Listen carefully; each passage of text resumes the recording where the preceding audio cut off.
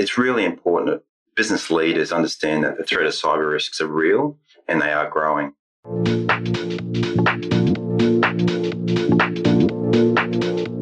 Welcome to the Finsia podcast. With me today, I've got Brendan Reid from KordaMentha, who will do a much better job of introducing himself than I will, so I'll just hand over straight away before I ask the questions that we've put together, see just how bad the cyber threat is nowadays. Brendan, welcome. Yeah, thank you very much for having me. I thought I might just start with giving you a bit of a background on myself. So at the moment, I actually work in KordaMentha as a partner in their forensic practice. KordaMentha, it's an advisory and investment firm and has a range of different services they offer to clients, from corporate to forensic, where I sit, investments, real estate and restructuring. And I come from a background prior to going into professional services, actually was in law enforcement. I was in the Queensland Police for just over 10 years. My final role in the police was a detective in the high-tech crime investigation unit there, where I was doing a lot of cyber investigations, hacking investigations, working with the Secret Service, doing covert online investigations. And this is going back over 10 years ago. So I guess the risk around cyber has been there for a number of years, and it just continues to gather momentum. Obviously, quite often you go to a news site and you'll see a new article or story about another organisation that's been hit with some sort of cyber incident, and it is becoming a growing threat and problem for businesses to deal with. Thank you very much for the introduction. And I'll start with the questions, which we've had some in from members, so thank you for those. First one, there was a survey just recently. 95% of CEOs cited cyber risks as the top threat to business growth, and that's up 10% almost from last year. And as I know a Challenger Bank CEO who said that was the one thing that's keeping them awake at night, even as COVID was in everybody's minds. So how bad is the threat? Yeah, it is bad. It's really important that business leaders understand that the threat of cyber risks are real and they are growing, as I sort of touched on before.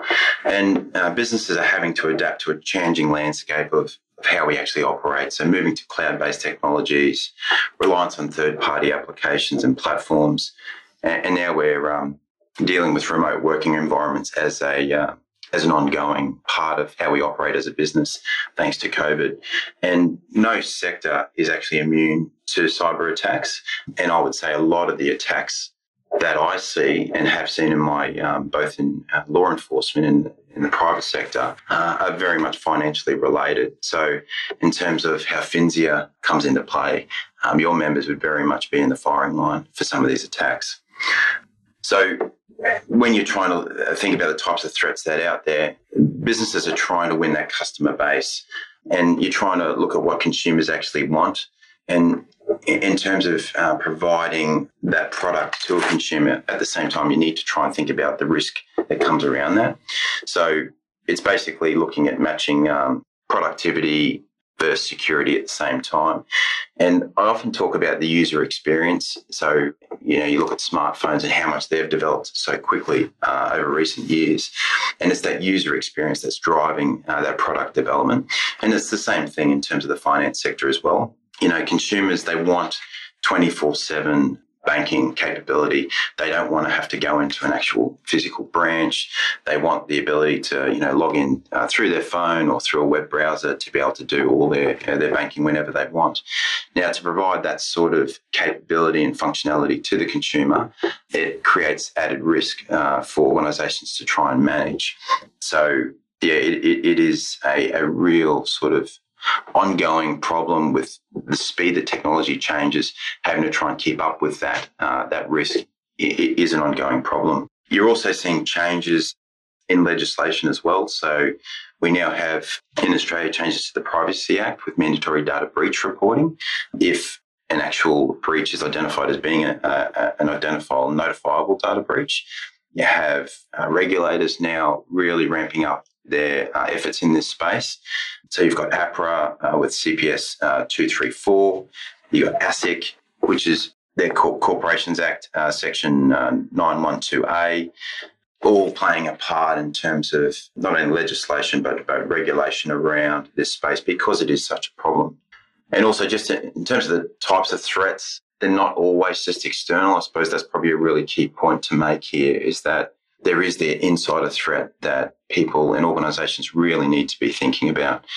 And that insider threat, it can come from an unwilling participant, like an employee that's clicking on an email that has a phishing link in it and totally unaware that they're actually being taken to a phishing site and putting their credentials in and those credentials being stolen. And then you got the willing participants that are actually maliciously trying to defraud the business, trying to steal information. There's situations that I've seen where contractors coming in and doing work and they're actually coming in and doing malicious behaviour behind the scenes. So it really is an ongoing problem from a number of different angles that organisations need to sort of tackle and deal with. It sounds worrying, and it sounds as though it's coming from all sides. ANZ said it was getting between 8 to 10 million attacks a month during the pandemic. Can you put some figures on the total across Australian industries? Look, it's really hard to give an exact figure, and the reason for that is a lot of these incidents go unreported. So organisations that are concerned about brand damage and also not even aware that something has happened or to the extent of how their information has been exposed. So what I can tell you is that the Australian Cybersecurity Centre are seeing a trend increasing in terms of the number of incidents that are being reported.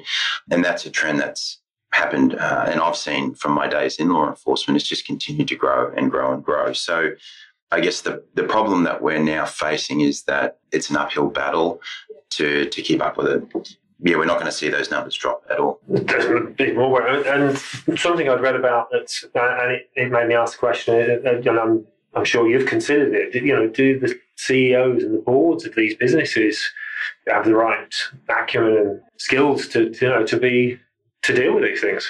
Yeah, it's a good question, and I think it comes down to having access to the right expertise, having a right actual plan in place, an incident response plan to deal with an incident when it does happen, and also making sure that organisations test that plan and not waiting for an actual event to happen. So testing it is also really important. That way, they're going to be in a much stronger position to deal with the incident once it actually happens, and then obviously be in a scenario where they're going to have their operations back up and running to normal operations a lot sooner. And following on from that, and more things that I've read, and just wanted to get your take on that. Budgets. You talked about productivity. The risk against reward there. I've seen figures saying that it's down from 6 to 10% of a budget to 5%. That was something that I was reading in a report just recently. What's your view on that? And can you put a figure on what you need to do? Yeah, look, it's very hard because every business is different, every organisation is different in terms of how they need to spend money on cybersecurity. I would say, however, they need to be spending money in this space to ensure that they're prepared for these types of incidents, and that spend can be in the form of hardware products, software, internal training, and physical controls over their data. And they've got to look at where that actual risk lies in the business. So there may be certain systems that are critical, and in terms of the type of information that's stored on those systems, that if they were compromised, if the information on those systems was compromised, that they're going to be in a very difficult position to manage the fallout from that in terms of reporting, mandatory breach reporting, notifying clients, and obviously brand damage. So organisations need to do a review of their information, where it sits, how they're securing it, and just making sure they're doing all the necessary steps to mitigate that risk as best they can. And just going back to that, and have you come across any examples where there's been a problem and you've gone in and it's just gone, that's they're woefully lacking in terms of what they're spending and doing? Are there organisations out there that exist? Yeah, definitely. It's one of those situations where the business is trying to deal and manage that cyber risk as best they can, but probably don't have necessary enough respect for how severe this issue can be and how crippling it can be to a business. Like worst case scenario, some of these cyber attacks can actually take a business out from operation altogether, and pretty much they stop operating going forward. So it's worst case scenario. But some of the things that I'm seeing is definitely a situation where the IT teams aren't big enough to manage the security risks as well as just general administration of their networks and information governance. So there really needs to be specific skills, specific resources brought in to manage and also respond to these types of risks. And that might be bringing those resources in externally, but having a plan in place to know who they need to call as quickly as possible to get them in. Carrying on from that, it's something that's been talked about as we, work out plans and training tactics at Finsia. That it's not just IT's problem; it's everyone's. And we've seen the phishing attacks up a quarter since 2019.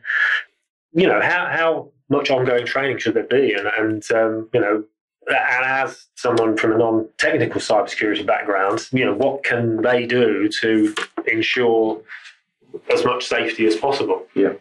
So training is critical. I think the human element in the cybersecurity ecosystem of any organisation plays an important part in training, and I would say workplace culture is really important. So I think an ongoing training needs to happen in all areas of the business, and every business is different, and even different sections within a business are different as well. So your accounting team might have different risks that they're trying to mitigate as opposed to your sales team. So you need to have an understanding of those workflows, how they operate, and then identifying where those risk areas are for those particular business units, and then provide specific training for those business units so they can be able to really clearly, hopefully, identify a risk when it happens so you're in a better position to manage it. And coming back to that point about creating a data security culture in the workplace is really important.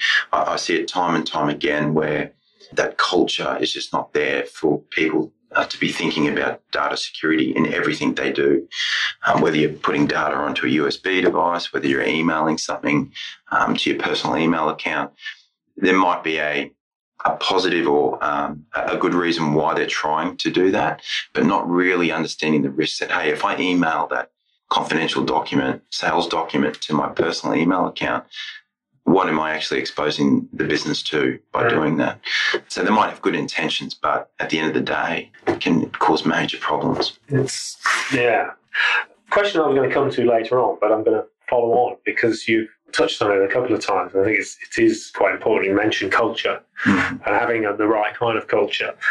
But as you've also said, there's a reluctance to admit brand damage, and boards or CEOs that probably have the best intentions but don't report that. And that's a worrying trend, isn't it, as well? I mean, what do you have to say about that? Yeah, look, I'd start by saying that not every data incident is a reportable incident, so it's got to meet certain criteria to be a reportable incident. But there really needs to be an acknowledgement by senior leadership that those incidents need to be investigated, and even consideration to having those incidents investigated independently and not just relying on that internal IT team to undertake that investigation, because it does take specialist skills and training to be able to run a particular investigation. And a lot of internal IT teams are trained very good at setting up networks and configuring networks. But then when it comes to the scenario of actually investigating it, with the proposition that maybe down the track, that matter may end up in some sort of proceeding, whether it be court, there might be a class action against the organisation, or they may be sued. So they need to be thinking about how they're investigating those matters, how they're gathering that evidence, how they're preserving it, because you don't know where these matters may actually end up. And it's becoming more and more possible that could be an outcome. So we've seen ASIC recently, taking enforcement action against a financial services company from breaches of the Corporations Act. So the regulators are very much looking at this space and are willing to make a move if they think that it's. I did see them. I mean, I think that they were going down that route probably before COVID, and I think I read one report, and it's now back, and one of the things that's front and centre of their mind that we probably will see more of this. So it's that's a bit of a watch this space. And let's move on to another question. Then you said financial services and FinCEN members are, in the firing line. Is that the sector of the economy we should be most worried about? Oh, look, I think cyber attacks affect any sector, but I think just where the financial services market sits, that they're a prime target for cyber attack. As I've already touched on, the way that the financial services need to move with changes in technology means that they're more susceptible to potential risks around hacks, whether it's through a mobile app, through a website. So I would say that the financial services sector is definitely in one of the top areas at risk. And from that, I mean, the next question I was going to ask about where those threats are coming from. State-sponsored, we hear a lot about. Is it financial seeking terrorism, which I suppose this is what you'd have to call it. What's your experience here? Yeah, so again, there's a number of different players in this space. So we do have foreign state actors, very coordinated, doing targeted attacks. So we've recently heard the Prime Minister address the nation about, foreign state actors that were attacking our infrastructure. Yeah, also have funded organised crime syndicates that are specifically looking at this type of activity. They're very focused on ransomware attacks. And these ransomware attacks, the types of ransoms that they're asking for on a particular organisation might be 20 million to pay the ransom to try and get their data back after they're infected with the ransomware. So we're talking a lot of money at risk here, as well as the ongoing brand damage that comes with these cyber attacks as well. So, and as well as that, you've got all sorts of different players in the market, just kids out there downloading all these types of tools that are shared online and, having a crack at sort of hacking different systems and just seeing what they can do. Just causing all sorts of problems. One of the things that I've become aware of is the phone calls that you're getting from Sierra Leone and places like that. That is the first thing you do is go quick check of Google elsewhere. Just it's so obvious that there's so much international bombarding, from all sides. It's, as you say, it is a worrying thing that we're facing. I'll probably round off with, what your view is, over the next few years. I know that we could have seen last year, but I guess in your role, you do have to look towards the future. So Totally. What do you think? You said it earlier, you said you only think it's going to get worse. But do you think that we will also develop the tools to deal with it? I say that with reference to the fact that elsewhere, people within the fintech industry have talked about the lack of expertise that they want in Australia for their businesses. Presumably, that's a similar kind of lack of skills in IT across the board. You're looking at that and looking forward. Where do you think we'll be in a few years' time? Yeah, that's right. Yeah, it is an ongoing sort of race to meet the risk that's out there. And I think if you think about like a boat sitting on the water and it's floating with the current, if you don't do anything in relation to your cybersecurity posture, you're just going to float down or float backwards with the current because it's pushing against you constantly. So you need to be doing at least something just to keep sort of a baseline, but even more so, you need to be doing more than that to sort of try and keep ahead of the actual threat that's there. So in terms of the sort of things I believe will be happening, will be a real growth around artificial intelligence applications in terms of monitoring. And so we're already starting to see those types of applications that organisations can use. And again, it's another question as to whether organisations can even afford to actually purchase those and use those types of products. But we are starting to see those in the market. But they'll look at patterns of behaviour and they'll start to get really good at identifying unusual activity as opposed to what they'll believe is sort of trusted activity. And I think it'll come from a number of different sources as well. So there'll be different evidence sources or data sources that will feed into this system to really give it a very clear picture of what an actual individual is doing at a point in time when a particular transaction is happening. For example, a GPS location, where they're actually located, what other activities are happening at that point in time as well.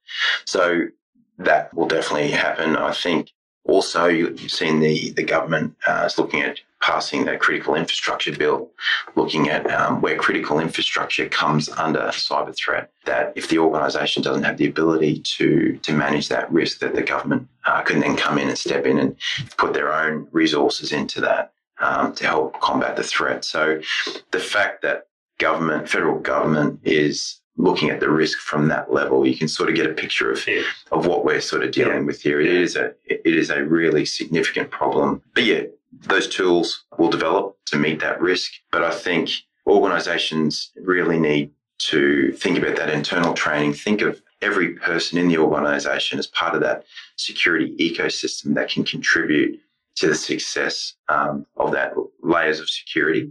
And when an incident does, like a phishing email comes through, that individual should contact their internal IT or security team, let them know, so that the security team can then start making immediate steps to help manage and block that threat from sort of going any further within the organisation. So, just simple things like that can all play a part. Everybody can play the part, I suppose. That's the message. And I think on that note, we'll sign off there. And once again, I'll say thank you very much to Brendan. I hope everybody enjoyed it. And we will be back with more podcasts coming soon.